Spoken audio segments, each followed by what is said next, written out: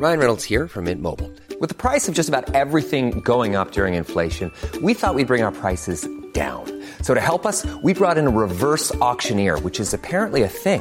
Mint Mobile Unlimited Premium Wireless. How to get 30, 30, bit to get 30, bit to get 20, 20, 20, bit to get 20, 20, bit to get 15, 15, 15, 15, just $15 a month?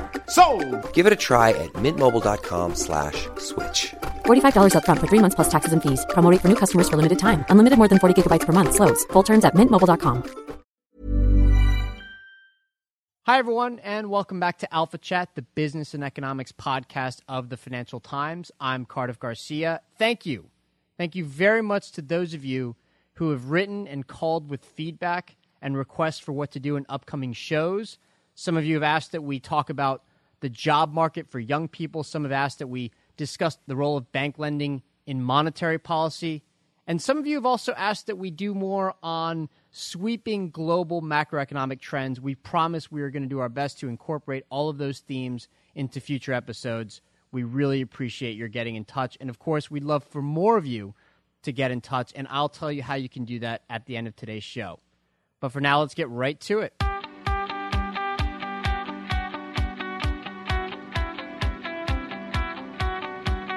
On today's show, 3 topics. First up, the Financial Times itself has been bought by Nikkei, the Japanese media company. We're going to be talking to Gillian Tett, the FT's U.S. managing editor, and Ben McClanahan, the FT's U.S. banking editor. Gillian and Ben both have spent long stretches of their careers in Japan as reporters, as correspondents for the FT.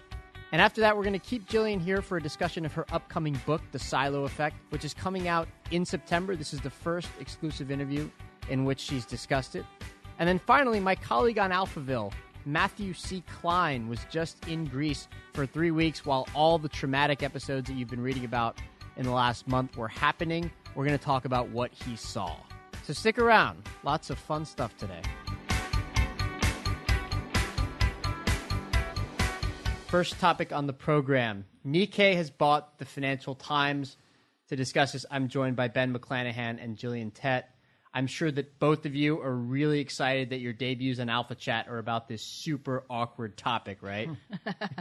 Well, how else could you start? Exactly. Okay, I should say first for our listeners that we're not about to give away any kind of privileged information, mainly because we don't have any about this transaction. We're mainly going to try to discuss this, pretending to the extent that we can that we were reporters or journalists at a rival organization, and we're going to talk about what this transaction means for the journalistic landscape and for the media landscape in Japan and in the UK and here in the US. That being said, we should probably acknowledge that we're also human beings. So yes, there is a certain amount of curiosity, maybe a little bit of anxiety. It's natural, understandable in the newsroom itself about what happens next because it affects us. But this is a fascinating acquisition in many respects. Ben, I'm going to start with you. Nikkei, the company, and what we know about it, they sell 3 million newspapers in Japan, which is a staggering amount of sales for a print newspaper. They only have about 400 and something thousand online subscribers. How do they sell so many newspapers? The Nikkei over the years has built up an astonishingly dominant position in Japan, primarily, I think, through controlling to some extent the circulation methods. But they're also number one for a reason, and that's because the content is unlike anything you can get in any other paper. How's it different? They're so interwoven with the fabric of Japan Inc. They have hundreds of reporters whose job is to beat the competition, literally. They have a sort of internal system whereby there's a sort of medal system, bronze, silver, and gold. And the more you can accumulate, and you pick them up through scoops, essentially, through introducing new information to the market. And the more you can accumulate, the better that is for your career. So the entire machine is set up to generate stories that other people don't have. Okay, so when you say Japan Inc., you mean Japanese corporations, right? In other words, they have a dedicated team of reporters for each Japanese corporate. Yeah, and they get some of the bigger ones, like Toyota, has 5 or 6 people assigned to it. And that there are stories to some extent that executives at those companies, if they don't like the reporter that's been assigned to them, that they can sometimes encourage the Nikkei to replace them. So that's what we know about their circulation. What do we know about the company itself in terms of what it does? Okay, it has the newspaper, but it has all kinds of other things too, right? Yeah, it has the daily newspaper, which is the primary product. It also has a collection of weekly magazines. And there's been lots of criticism from some of our rivals, and in fact some people at the FT too, that The Nikkei is a little bit timid in its coverage, but if you want ferocious coverage, then the weekly magazines are the place to find it. It also has the index business, a bit like the FT used to, and all sorts of other sundry businesses. But the weekend magazine also run by Nikkei, the company. It's just different from the newspaper. That's right. It also has about 8% of Monocle. I mean, Gillian, it's worth pointing out that this is an enormous group with many, many different outlets, many different publications, and frankly, on a size and scale that people in the American or European market are simply not familiar with. It also has television programs, it has a rating agency, but its sheer breadth of weekly publications and magazines is quite staggering. It has a rating agency, like a bond rating agency? It has a rating agency, yes. Okay. But for financial securities? Yes. Okay. I actually did not know that. It also, by the way, has an English language publication that I think is fairly new, the Nikkei Asian Review. I don't know if that suggests anything about its ambitions for this acquisition, but what do you guys think? Where does the Financial Times fit into what Nikkei wants to do? Well, here's what we do and here's what we don't know. First of all, we don't know many of the details about how this will play out. Kita-san Okada-san, the president and CEO, wrote a very interesting letter to the FT staff last week, which was very well received, indicating that firstly, and perhaps most importantly, they respect our editorial independence, which is absolutely critical for us, and they respect our culture and very much applaud what we've been doing. So what we know so far is that, one, the Nikkei has money, which is something of a rare commodity in the media world these days. Nice. Yes, exactly. Two, it has ambition, and it's been very clear about its desire to not merely go global, but go digital. And three, it has a lot of respect for us. And that's a fantastic starting point to be working together in the future. But to be a little bit more scrutinizing here, we know, for instance, and Ben, I'm going to turn to you on this one, that when the Olympus scandal broke, the accounting scandal at the company Olympus, the Japanese company, that it was broken by the FT. And the criticism has been that Nikkei, the newspaper, didn't pursue it for a little while, that it waited for a time, right? Yeah, the story was broken by my former colleague, John Sobel, now at the New York Times. But I think the main point to bear in mind here was that Michael Woodford, when he was booted out of Olympus and felt sort of in danger for his life for a while, he went to the FT. He didn't go to the Nikkei. I think that tells you a lot about the Nikkei's reputation for independence. Okay. And I guess it seems like the tension then now, while we wait to find out what their plans for the FT are, is whether or not the FT is going to export its method of doing things, its aggressiveness, back to the Nikkei and back to its properties, or if it's going to go in the other direction, right? I mean, that's what a lot of people are worried about, people who watch the media, people who want to know what their plans are. Well, we at the FT take enormous pride in the fact that we have independent judgment. We write without fear and without favour, and that is still absolutely... I've heard that somewhere before. Exactly, that's on our masthead. And Lionel Barber, the editor, has made it very clear that that's what we stand for, that's what we will continue to stand for, and that's what we take pride in. Okay. I want to talk about Japanese media for a little while. Ben, you mentioned that the way Nikkei does things is very much a part of the way Japan Inc. operates. I think that's the phrase you used. I was struck by something that you wrote back when you were a correspondent in Japan about how these companies always give these scoops to the newspaper about, and they include a lot of market-moving information, right? How does that work? Well, your use of the word "give" there is something I have to take issue with. Leak? It's a mysterious process by which companies' results routinely appear in the pages of the Nikkei about 2 to 3 weeks before the actual results are disseminated through the official channel, which is the Tokyo Stock Exchange. And I think there's lots of back and forth. But I think the first thing to know, it's a reflection of the Nikkei's coverage of all these companies. The fact that these guys' lives, because they all own shares in the Nikkei at the same time, their livelihoods depend on being first and accurate. But the response to my story, when I did point out that lots of investors were unhappy about this because it does privilege readers of the Nikkei, it privileges readers of Japanese, and it does make the TSA look as though it doesn't care about the sort of equal access to price-sensitive information. And the reaction was disappointing, to be honest. I had some traction with the TSE. In fact, they changed their rules for about 2 or 3 months, it seems. There were a couple of warnings issued to companies that did appear to be engaging in this process. But since then, since November, in fact, there's not been a single warning issued to any companies. While the practice has continued, The practice continues, yeah. Investors have got used to it. Jillian, doesn't this strike you as quite, I was going to use the word weird, but at the very least we could say unique in terms of developed markets and how they operate, that this kind of information that at least, here and in Europe and in the UK, we think, well, there's this principle involved that if it's price-sensitive market-moving information, that all investors should get access to it simultaneously, or to the extent possible, they should all get it at the same time. I used to run the bureau in Tokyo for the Financial Times, and in fact the first book I wrote was actually about Japan and Japanese business culture. And as I made it very clear then, Japan has a distinctive vision of finance and money and capitalism that until now has been different from the way that capitalism viewed in America. No surprise there. I mean, Germany's vision of capitalism is different from America's too.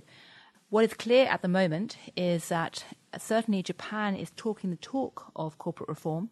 Abenomics is very much about presenting a new face to the world and trying to internationalize the economy to some degree. And what's also clear is that the Nikkei realizes that the FT and the Nikkei have different cultures and different ways of doing their business. So I go back to my original point, which is that, we at the FT stand for reporting without fear and without favour, and that remains very much our mantra. And certainly Lal Baba has indicated that he understands that the Nikkei supports that. Spoken like a good trooper. Spoken like someone who's dealing with the information we have so far. Sure, yeah, of course. Yeah, Jillian, you actually mentioned your first book a little earlier. That also included the story of an East-West acquisition and the fallout, right? My first book was called Saving the Sun, and it was about a bank called Long-Term Credit Bank, Chogin in Japanese, which was collapsed in very dramatic style in 1998. It really epitomized the rise of Japan in the post-war years and then the sad collapse of Japanese finance. And it was bought by a group of American private equity players and investors and a very storied group of big American financiers, people like Paul Volcker involved, John Reed of Citigroup, Vernon Jordan. It was like a who's who of the American elite. And I basically use a story of this extraordinary collapse and acquisition to really try and illustrate not just the rise and fall of Japan, but also the difference in attitudes between Japanese and American business and the difference in attitudes towards finance. And I told it through the eyes of three people: the last president of the Japanese bank, Onogi-san, the man who came in and bought the Japanese bank, filled with ideals of American-style capitalism, Tim Collins, and Chris Flowers, his counterpart. And then Yashiro-san, a Japanese man who was very Americanized to try to bring the two worlds together. So it's really a book about culture clash. Okay. And do you think the potential for culture clash has lessened in the time since you wrote that book? I think the potential for culture clash is always there whenever you have different cultures trying to do business together. That's just a reality. And you either, fling up your hands in horror and get very dramatic about the challenges that poses, or you get practical and say, right, let's try and find ways to learn from each other and to try and understand each other. And I'm trained as an anthropologist. Anthropologists essentially try and get into other people's skin to try to see the world through their eyes and walk their walk. That's what I did in Japan back in the 1990s with my book. And I very much think that's going to be the new tempo and the flavour of what we're doing going forward. Ben, I have a tough question for you next. Because it sounds like from the way that both you and Jillian have discussed this transaction, like the natural thing for Nikkei to do would be to sort of keep Nikkei's existing operations fairly distinct from what the FT is doing going forward. So they've got this bigger global imprint now that extends well beyond their already huge domestic reach, right? But that it's not entirely clear where the overlap would be. So I guess my question to you is, what do you think is the likelihood of a hands-on versus a hands-off ownership of the Financial Times by its new owners? I think the probability is probably skewed towards hands-off at this point, at least for the first couple of years, while the Nikkei looks at the FT, it's runs the rule over its new asset, looks at what we do well, what we don't do well. Ideally, let's get a bit more investment. But I don't think there'll be the kind of micromanaging that some Japanese companies have tried in the past and have failed. The key point to make is that right now we're waiting with respect and some anticipation to see what's going to happen. But what's clear is that there's actually a very fat history of Japanese Western deals out there that everybody can learn from and study and work out what works and what doesn't. And I very much hope that as the leaders of the Nikkei and the FT try to work out how to make this work, they learn from history and find the way to walk, a path that's most effective for both groups. And above all else, be open to listening to each other and respect that there are big cultural differences, but it's quite possible to try and, walk yourself into someone else's shoes and understand what's both good and bad about your own culture. So there's something specific that I want to talk about here that also makes me a little bit uncomfortable, not just about the way that we're discussing this transaction, but about the way the transaction has been discussed pretty much everywhere.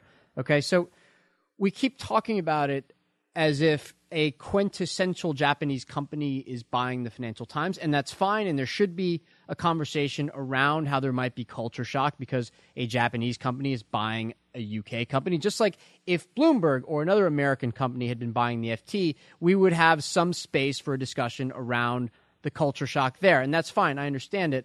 But I think we need to talk a little bit more about the specific ways in which Nikkei is or is not a quintessential Japanese company itself, because I actually don't know.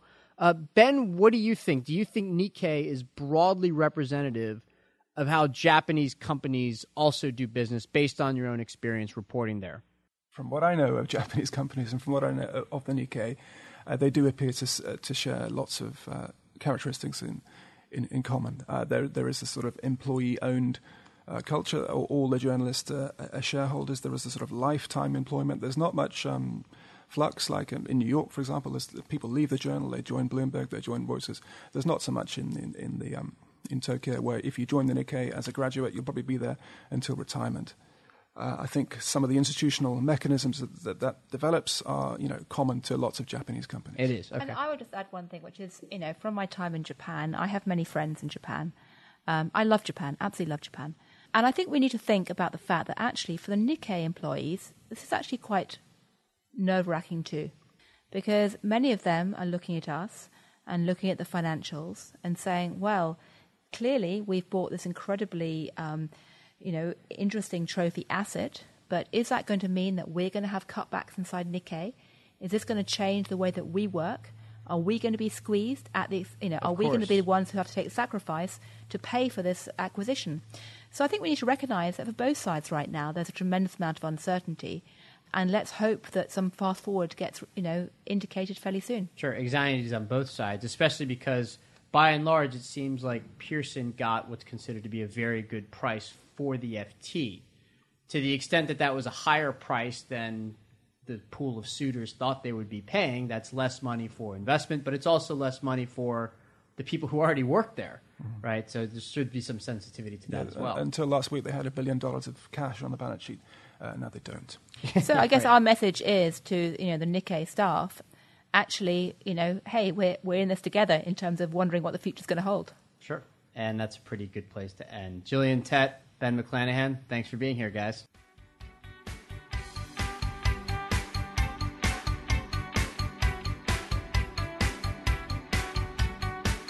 And next up on the show, Gillian has stuck around to discuss her upcoming book. Gillian, I believe this is the first of 300 interviews you're going to have about this book, right? Well, the book doesn't come out until the end of August in the UK and beginning of September in the US. So exactly. We're getting a real preview of a preview here. Yes. By the end of this, hopefully, anybody that listens to this lesson won't actually need to buy the book because they'll already know anything. No, please do rush off and pre-order on Amazon. They'll still buy it anyways out of appreciation for what's in it. Okay. The title is The Silo Effect. I'm going to start this session with a confession, okay? Because when I heard what the title was, I was a little bit nervous. I was worried that you were trying to coin some kind of new, business jargony phrase, like leveraging synergies or something. That's not actually what you mean. The silo is something very specific that you talk about in the book. Why don't you just start by defining that? What is a silo and why does it matter? Well, the literal meaning of a silo is that it's a tower used to store corn in the Midwest. It comes from the Greek word siros, meaning corn pit. But in these days, the military has borrowed it to refer to the missile bunkers. And management consultants and, ordinary people who use it to describe what happens when you have any big group or institution that starts to operate in a very fragmented way. People get wedded to acting only in the interest of their little department, their little team. They end up completely dominated with tunnel vision. They become very blinkered. They end up living in a social bubble. And so basically they can't join up the dots. They lose their sense of perspective. In a nutshell, what I say is that the problem with silos is that they make bright people do some very, very stupid things. Okay, we're going to discuss a bunch of examples that you've written about in the book and you've given in the book, and also some of the reasons why that happens. But I want to first start by saying that in the book, you don't say that silos are always and everywhere a bad thing, that in some places they're necessary to be an organizing force. Absolutely. I'm not anti-silo. Silos are actually inevitable, and the reason's very simple. I'm trained as an anthropologist, and anthropologists know that one of the universals of the human condition is that we classify the world about us. We like to organize our mind, our societies, our space into boxes, because otherwise we just get overwhelmed. We live in a world with so much data and information, and where frankly the world's becoming more complex now with globalization and technological advances, that we have to find ways of sorting the world into boxes and to classify it simply to survive. And it's out of that process of classification that silos arise.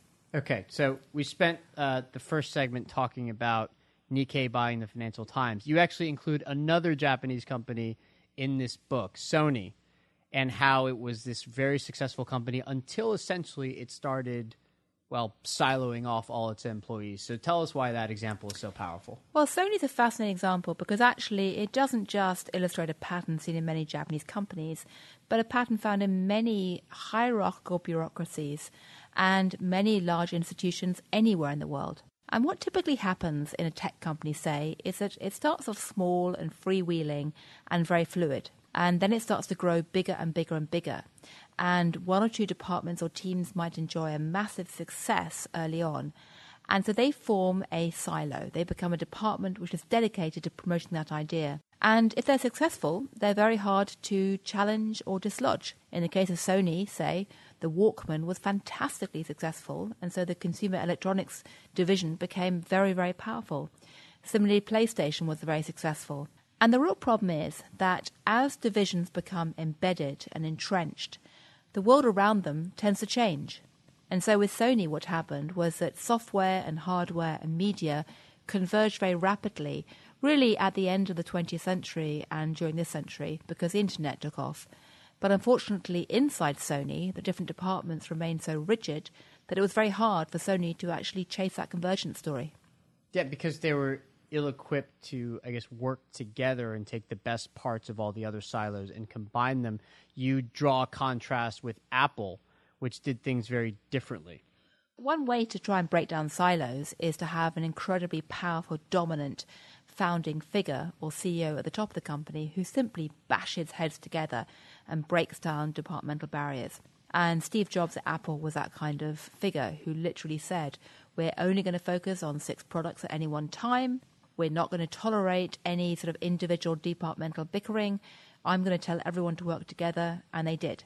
Tragically, so, for Sony... instance, he forced the artists and the designers to work with the engineers, that kind of thing. Steve Jobs forced the artists and designers to work together. He refused to pay people purely on the basis of what their own little team was earning in terms of profits, because he said that would create tribalism.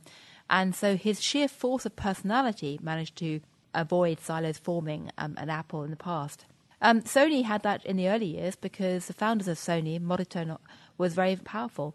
Unfortunately, though, as time went on, it became bureaucratic. You see a similar pattern develop, though, at Microsoft or Xerox, where you've also had silos become embedded, and that's hurt their performance quite badly. So I guess one kind of controversial interpretation that you might take away from what you just said is that a small d democratic approach to management doesn't quite work as well as an autocratic, ruthless dictator-like figure at the top who can knock these places down. Is that universally true, or is this context-specific? Well, one of the stories I also tell in my book, which provides a very interesting counterpoint to Sony, is the story of Facebook. Because there you have a group of hyper-aware, hyper-self-aware founders who were trained as computer geeks for the most part, or working as computer geeks, but are terribly fascinated by how social beings, how human beings interact.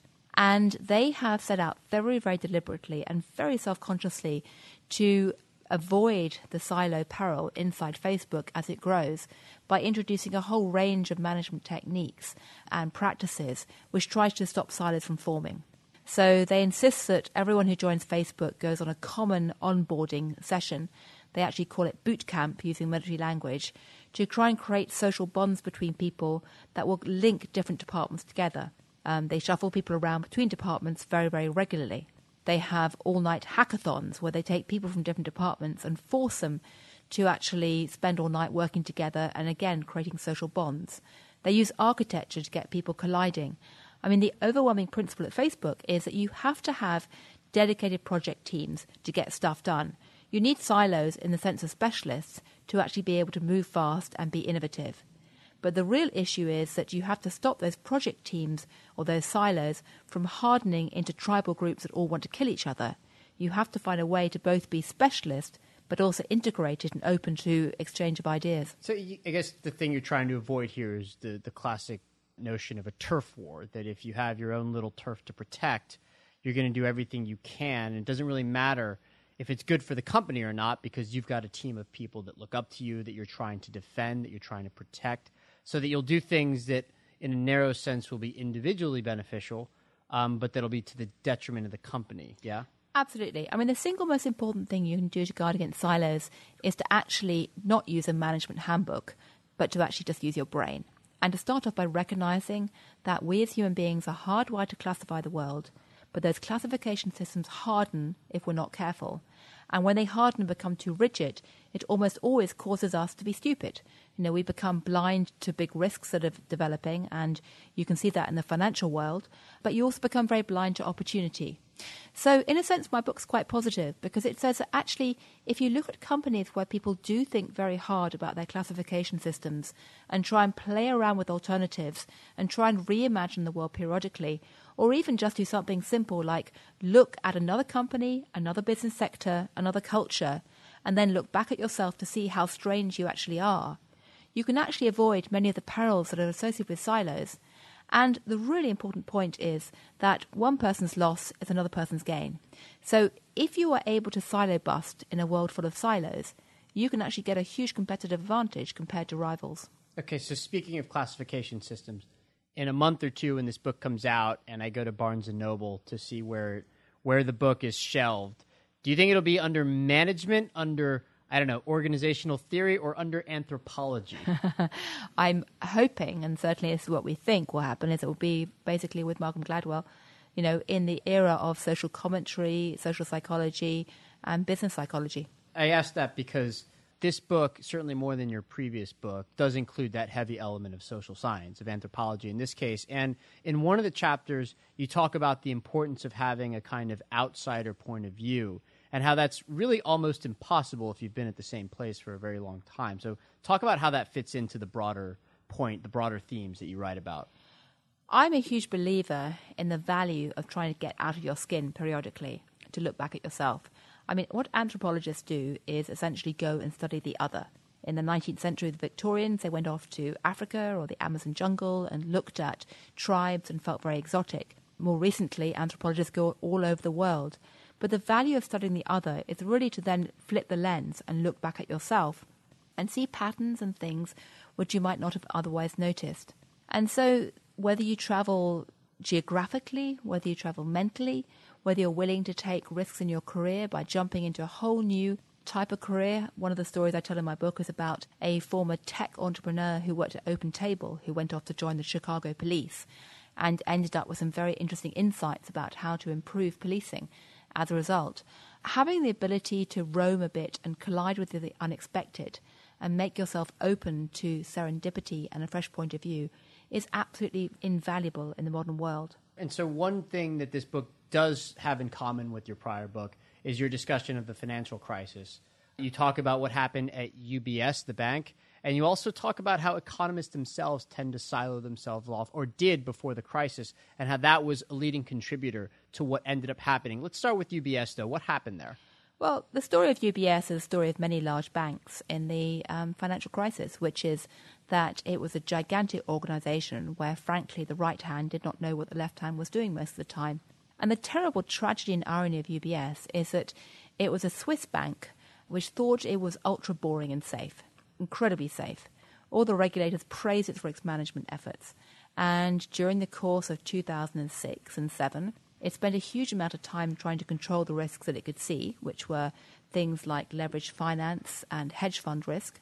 And it completely missed the single biggest risk that caused tens of billions of dollars of loss, which was the problems of CDOs and subprime mortgages. And the reason it missed it was because it had these separate little departments, silos, which was scurrying around misclassifying subprime loan risk, and nobody was able to join up the dots at the top of UBS and see just how dangerous the pattern was becoming. And economists, what did they screw up?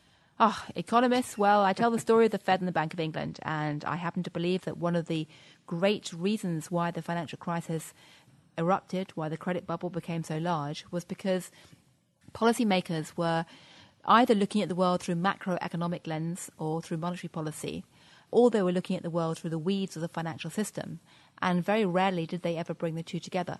And so during the period of 2005, 6, 7, many policymakers thought that the global economy was actually performing very well because everything seemed calm, inflation was low. They failed to see the tremendous dangers that were developing in the credit markets because that was handled by an entirely different group of people. But you also write about how economists essentially stopped thinking about money, which is kind of a funny sounding thing to say. But actually the way money works, and specifically the way that collateral functions as money and in the development of the shadow banking system, was something that so many of them missed as a potential vulnerability within the financial sector that it's kind of incredible in hindsight to see why they missed it, or to see that they missed it. But it's sort of understandable to realize that they just missed this complete paradigm shift in the way that we should have been looking at the world. So talk a little bit about that. Well, one of the most interesting tales that I tell in the book is about the Bank of England. And if you look at how the Bank of England's thinking about markets changed over the decades, there was a time when it really very much looked at markets as part of the wider political economy. And there was great interest in how money functioned as a discrete item in its own right. But then came the rise of the free market thinking, ideologies. Then came this concept of efficient market hypothesis, CAPM, all that kind of thing. And money began to be seen merely as a transmission mechanism. It became like electricity. And people stopped looking at money as something in its own right and purely looked at it for its signaling device about what was happening in the real economy. And of course, they failed to spot that actually the nature of money can change in bubbles and in crises.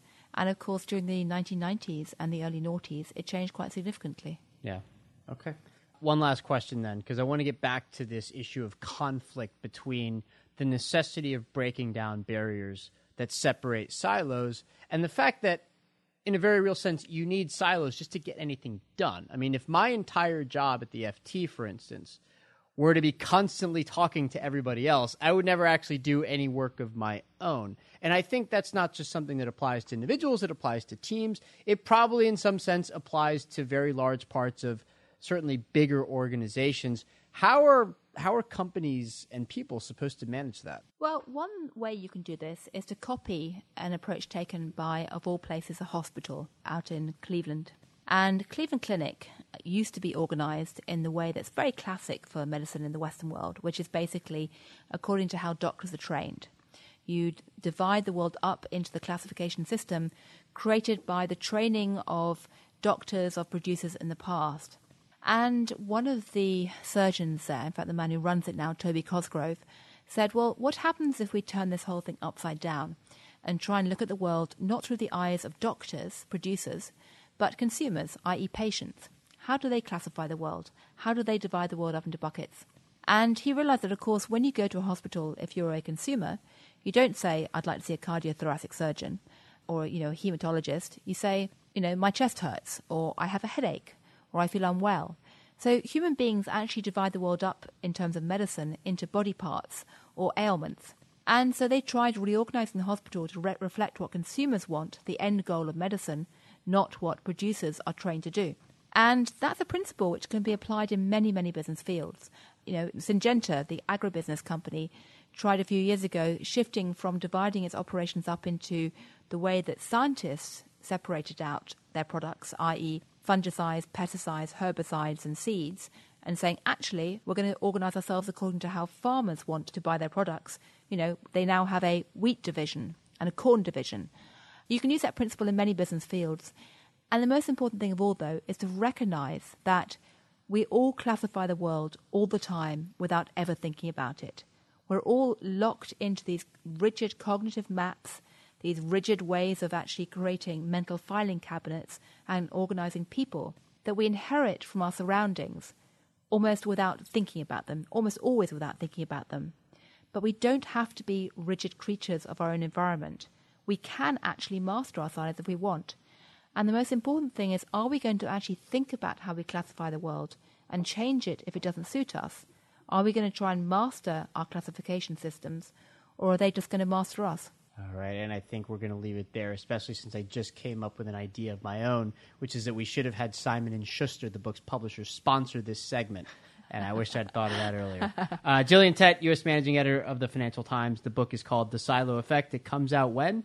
Comes out on the 1st of September in the US and at the end of August in the UK. Thank you very much.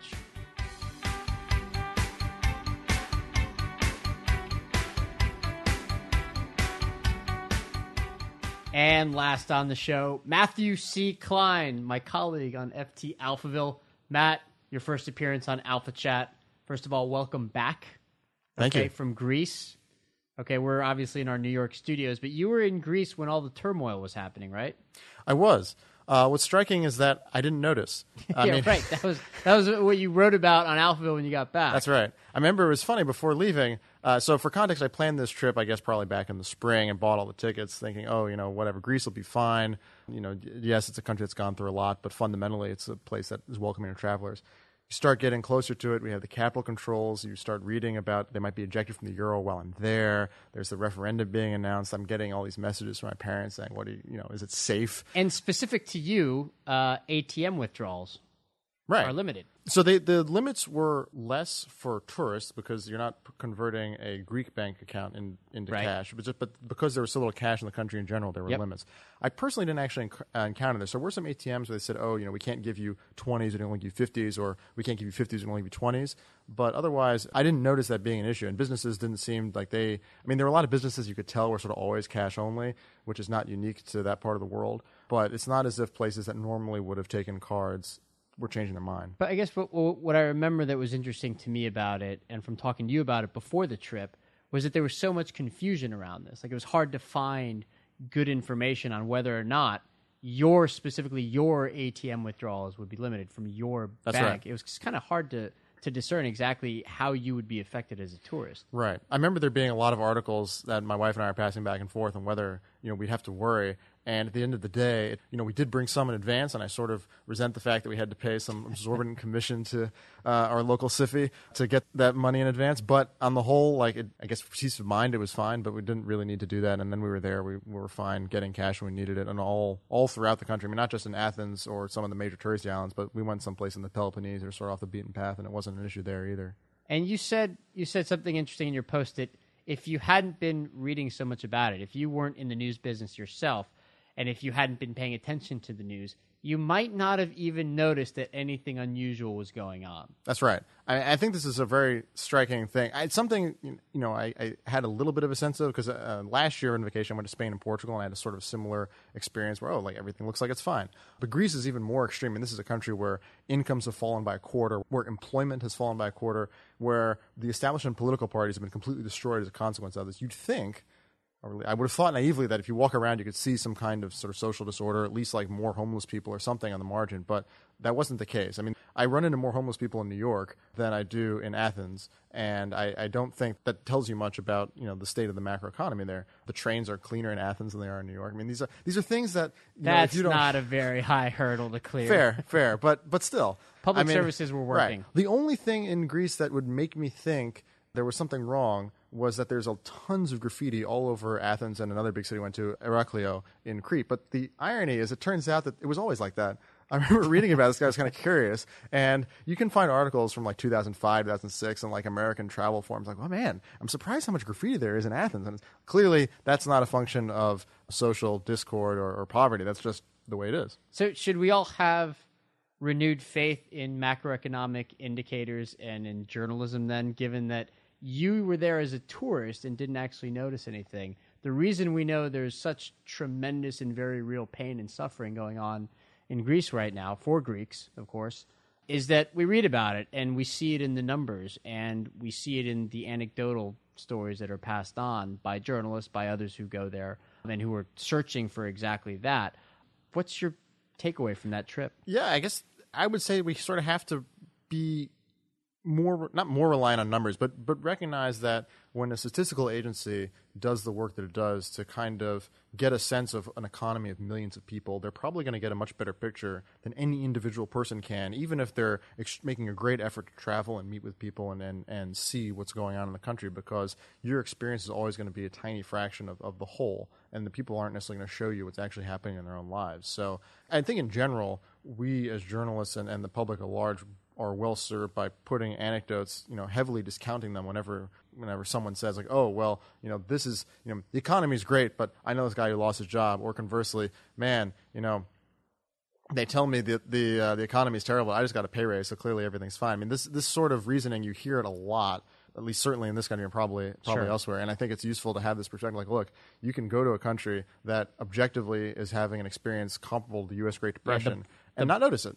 And the bars are humming and everything Right. looks fine, and the restaurants are full or whatever. Actually, if they're only full with other tourists, right? I don't if you think stay it was in one just- part of town, then forget it. I don't think it was just other tourists, but right. I mean, that's certainly a thing that would distort the picture. But it's just striking how you can not be misled, but you can see only sort of one side of the story and very easily kind of miss the more important picture.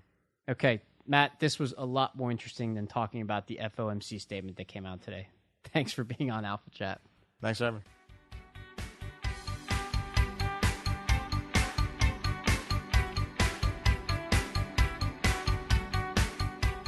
And in today's follow-up segment, Amelia Mahasuk is here to yell at me or otherwise give us critical feedback on last week's episode, as she does every week. Amelia, good to see you again. So last week, what'd you think? I only had issue with one segment, which was the Gorka segment. Yes. Because it happened in the week, which, of course, the FT was taken over by Nikkei. That's right. And we discussed a lot, or you discussed a lot about editorial independence and the divide between commercial and editorial. That's right. And in fact, I think on previous podcasts, you've also talked about commercial as it relates to podcast sponsorships. Yes. In the podcast about podcasts. Yes. Excellent podcast that is about in fact podcasts. that is in fact one of the more contentious aspects of what's going on in this podcast renaissance. So as part of that, I thought we should have had some self-reference to the FT and our position on editorial independence. To the FT's editorial policy, you mean? Yeah. Okay. And in fact, which you also touched on the podcast, but didn't really go into, which is that you would be unlikely to be endorsing cereal. Yes, some other, some exactly. cereal brand or shoes or whatever it is you're into. Right. As In part of exchange for money. In Right. exchange for money to sponsor this Exactly. lovely experience of us sitting around chatting. So It's- a little bit more comprehensiveness there. In other words, if we're going to talk about editorial independence, if we're going to refer to journalism, we should also talk about our Ourselves. own organization stance on it. I think that's totally fair. So I think Edge did make the point that each organisation had to figure out its own rules, Yes. but there was not really a reference to our own rules. And Our own rules on editorial independence is that we are for it. Absolutely. And one of the tests for our new owners will be how they deal with that, because I think our old owners have never had a formal policy set down because we trusted them for the last however many decades. Okay. So To a better job observe the policy. of explicitly stating what it is that we do here when we're referencing other journalistic places. I think so. I think that would be the go. And the other thing, I left wanting to know more about this segment of FIFA, the personalities of these guys who have taken all of this money and... The guys who got busted. Yeah, the guys who guys got that- busted. right. They're turning up in court now. We can see them. You know, we have experience of them. Be nice to know something more about them, what their presence is like, what smooth talking, what connections they have that Right. have put them in this situation. Their seedy underbellies, so to speak. Well, they don't look seedy. They A look... little bit seedy. Depends who you hang out with, Accepting or right? offering bribes in exchange for broadcast rights. That's a little seedy. That's the allegation. Yeah. But they Allegedly, look yes. look well dressed. So, you know, they don't look seedy. Anyhow, Okay. yeah. Okay, I will probably stick to personality rather than sartorial criticisms or offerings, but that's actually a great point. Amelia Mahasuk, always a pleasure. Thank you, Cardiff. And that's all we've got time for today. Thanks so much for listening. And as always, I want to give you our contact information so you can give us feedback. You can call us at 917-551-4950. 917-5012. That's a U.S. number, 917-551-5012. Or email us at alphachat@ft.com, or you can tweet me directly at Cardiff Garcia. This podcast was edited and produced by Amy Keene. Once again, this podcast is her world, and we're just talking in it. Thanks, Amy, and we'll see everybody back here next week.